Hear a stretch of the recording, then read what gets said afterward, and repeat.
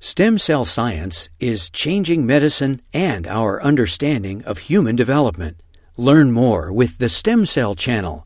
Visit uctv.tv/stemcell. Hello, my name is Eileen Anderson. I'm really pleased to be here today to be able to talk about some of the work that we've been doing in my lab over the last 8 or 10 years of funding through CIRM.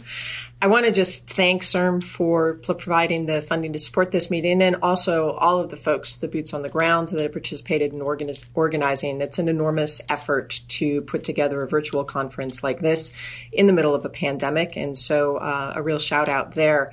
I think one thing that's quite critical in that regard is conveying this kind of information, both to our colleagues at conferences like this one and others that are more scientific is critical, but also having this conversation with the public is something that's really important about the grant holders meeting. And so I hope that I'm able to convey that line in this talk. So speaking both to the public and conveying some useful information. And my colleagues have to bear with me a little bit if I'm a bit less technical and less detailed than you might find in a normal talk. So the title of my talk today is Human Neural Stem Cell Efficacy and Repair, but actually I kind of struggled with this. What I really wanted to call it is the way stem cells work. Why? Because this is a great book, if none of you have read it. It talks about the background of the physics and the design parameters of how things around us in everyday life and, even going back to the Middle Ages function, and that's really important. So if we were going to try and build a mousetrap or a trebuchet, we wouldn't just put all the pieces next to one another and hope that they would self-assemble. And we can't do that with stem cells either. We need to understand some very basic aspects of these cells, which were really discovered very recently. And this is a field that has launched forward incredibly quickly over the last 15 years. But we have to remember that we need to be able to understand the basic biology in order to move forward. So, in that context, with that background, very early on when I was starting up my lab at University of California, Irvine, I worked on spinal cord injury and trying to understand mechanisms of damage and how we could get to repair. And I had the opportunity to work with human neural stem cell transplantation to see if we could produce repair after injury by transplanting these cells. So in our animal models, in fact, we found this to be awfully successful. So shown in the panel to one side is vehicle, where we have an animal that has not received any cells, and she's not capable of doing stepping really with her hind limbs, only very occasionally. On the other side, though, the animal that received a human neural stem cell transplant is consistently able to move her hind limbs. She's stepping very well. She's moving with coordination. It's a large difference in terms of functional performance between those two animals. Very exciting from our initial studies. In fact, that work was so exciting that over the next 8 years or so, from 2002 to 2010, we worked and did a lot of preclinical work with our collaborators to try and enable that to go forward into testing in a human clinical trial. And that happened. In 2010, this study was launched with Armin Kurt and Mike Failings as the principal investigators. And in fact, what it found was that transplantation of human neural stem cells in chronic thoracic spinal cord injury, so individuals that were not just injured, but really the most challenging thing that we can think about doing for people that might live with a lifetime of disability, there were some preliminary efficacy measures, mainly in terms of sensation, which is what's shown in the diagram panel. But in fact, this was sufficient that even after a 6-year retrospective, which was just published from Dr. Kurt and his group, the conclusion was that spinal cord injury and the damaged spinal cord may still be a suitable target for stem cell transplantation, that preliminary efficacy measures held up, and that there's promise here in terms of moving forward to the clinic. But what we know from other work in my lab is this isn't always the case. It's not uniform. In fact, in my lab, using preclinical studies with a different cell line, we've found that those sometimes fail, and we don't know why. That really is the essence of what I want to talk about today, trying to understand and the need to understand how the interplay of basic science and knowing how stem cells work interacts with our facility, our ability to go forward with an effective stem cell population into the clinic. So understanding why stem cells behave in specific ways is important at both the basic science level and in terms of clinical translation. So before we go on with that, we need to know a little bit in terms of terms and basic science terms. All stem cells occupy a place in the environment. And in stem cell biology, we call this a niche. So in this diagram, we show a basic niche. It's good enough for our purposes. The idea is that it's a place in three-dimensional space where a cell sits and a basic stem cell that's sitting within it. So an important concept to understand from that analogy is that niche can be different, it can vary, or it can change over time. So if we look at different types of niches, you can get the idea. There might be different components within them. In terms of the basic biology of how cells work, this would be different molecules, different parts of infrastructure, so different types of substrates that the cells could come into contact with, and that a niche could be subject to different states of either damage or repair or being built.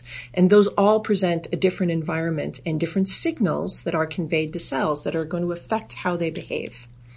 By that same token, no two cell lines are identical. Cells themselves have properties that define them, even if they're in the same category of cells. So we work with human neural stem cells in my lab, but one line and another line can't be assumed to be the same. Even if they're in the same category, there's going to be intrinsic variation between them. And so let's introduce those two terms.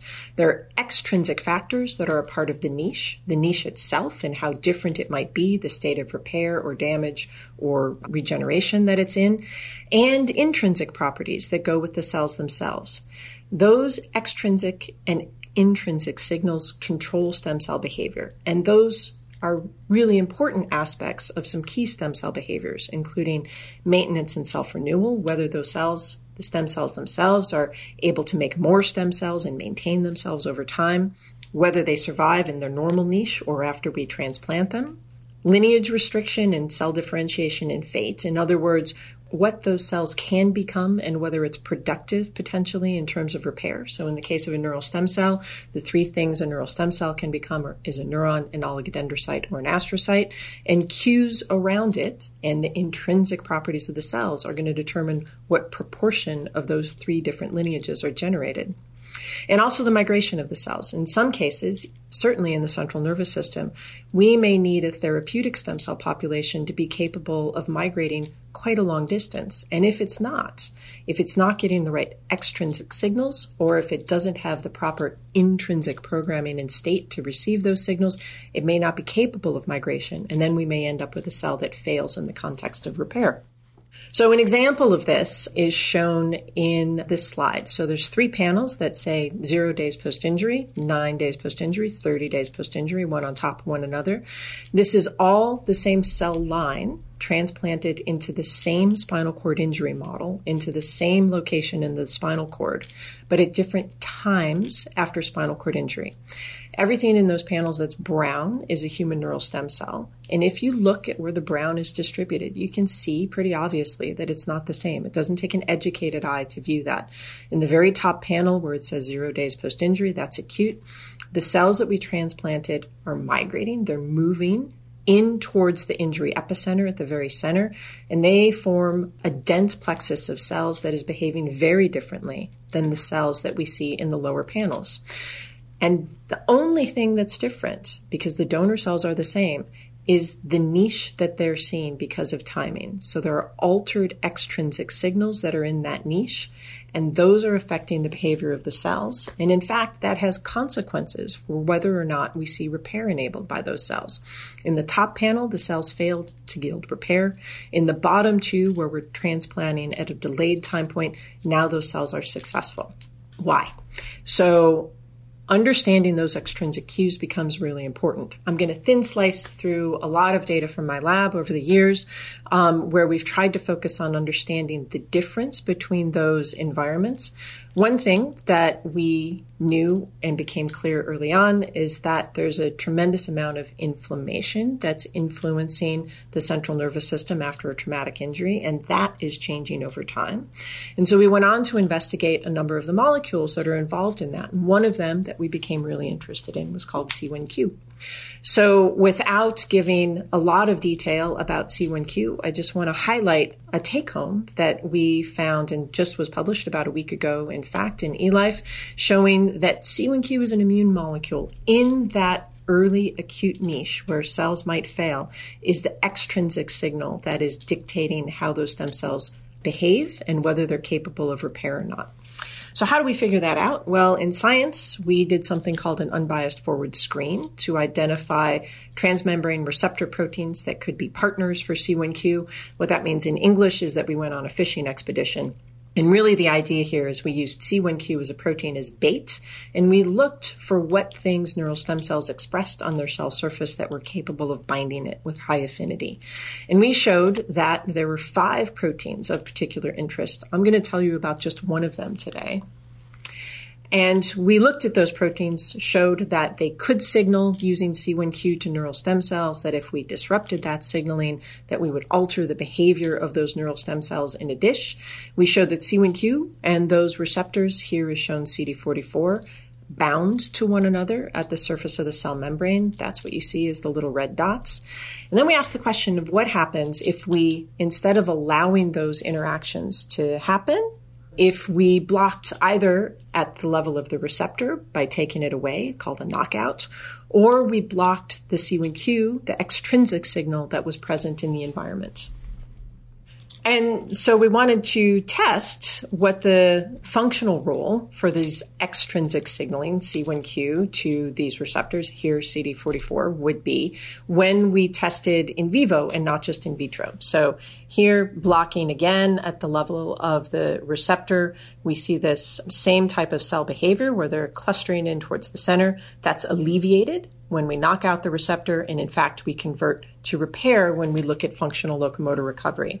If we do the opposite experiment and block the extrinsic signal itself, the C1Q, here it looks the same way that I showed previously in terms of the wild type, but blocking the C1Q, in fact, we block that accumulation at the center of the spinal cord, and again, we convert to the potential for repair. So this tells us that in a very meaningful way, extrinsic signals can influence capacity for a stem cell to mediate repair after transplantation, at least in the case of spinal cord injury.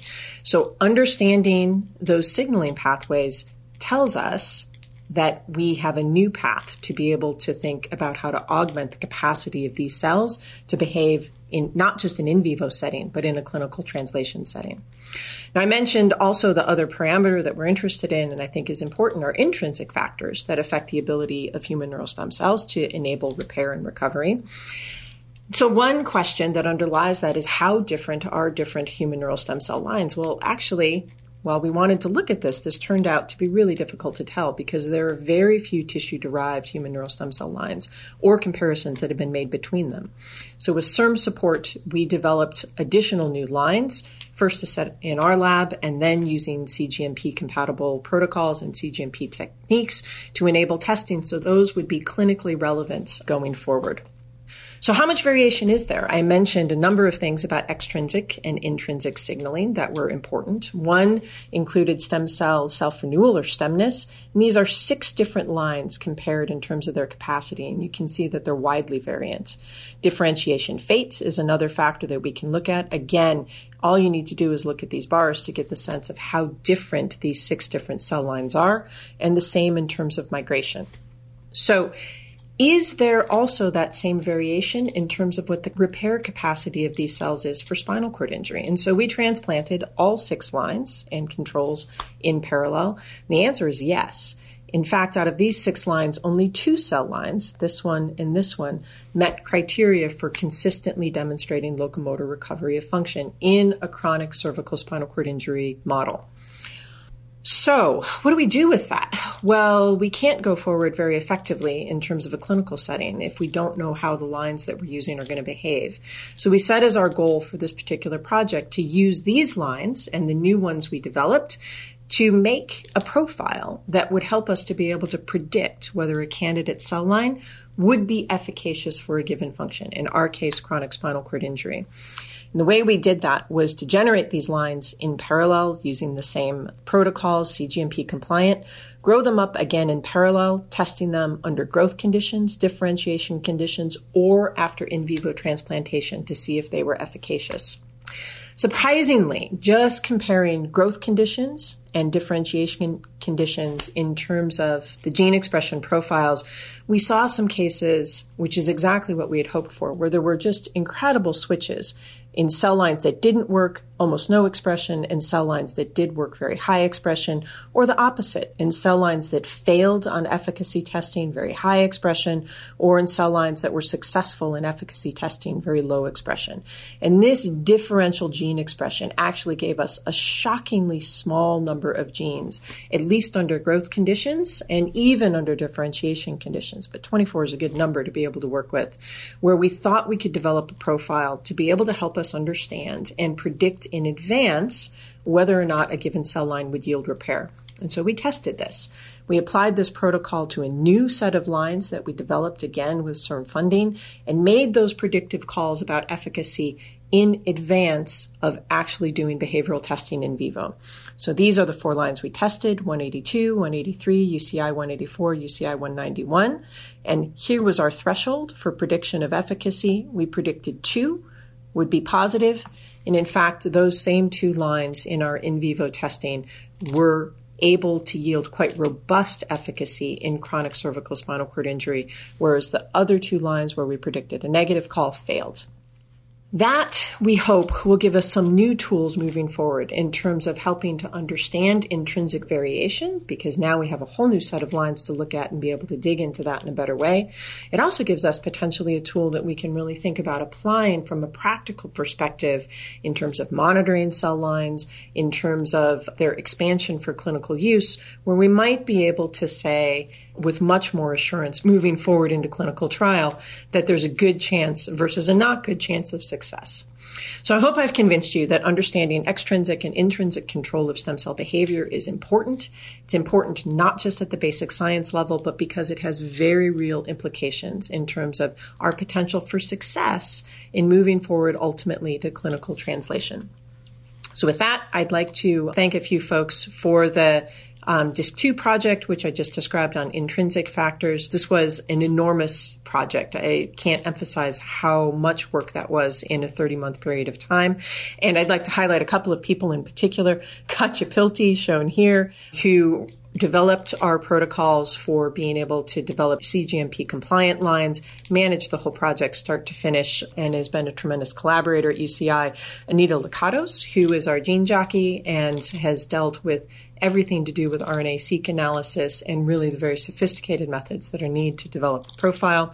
All the other folks who did the boots on the ground work, and my longtime collaborator here, Brian Cummings, but Josh David, Crystal, Rebecca Nishi, Chris Nelson, Javier Lepe, and Joseph Recaro, and at UC Davis, Gerhard Barrow and Brian Fury, without whom this really would not have been possible.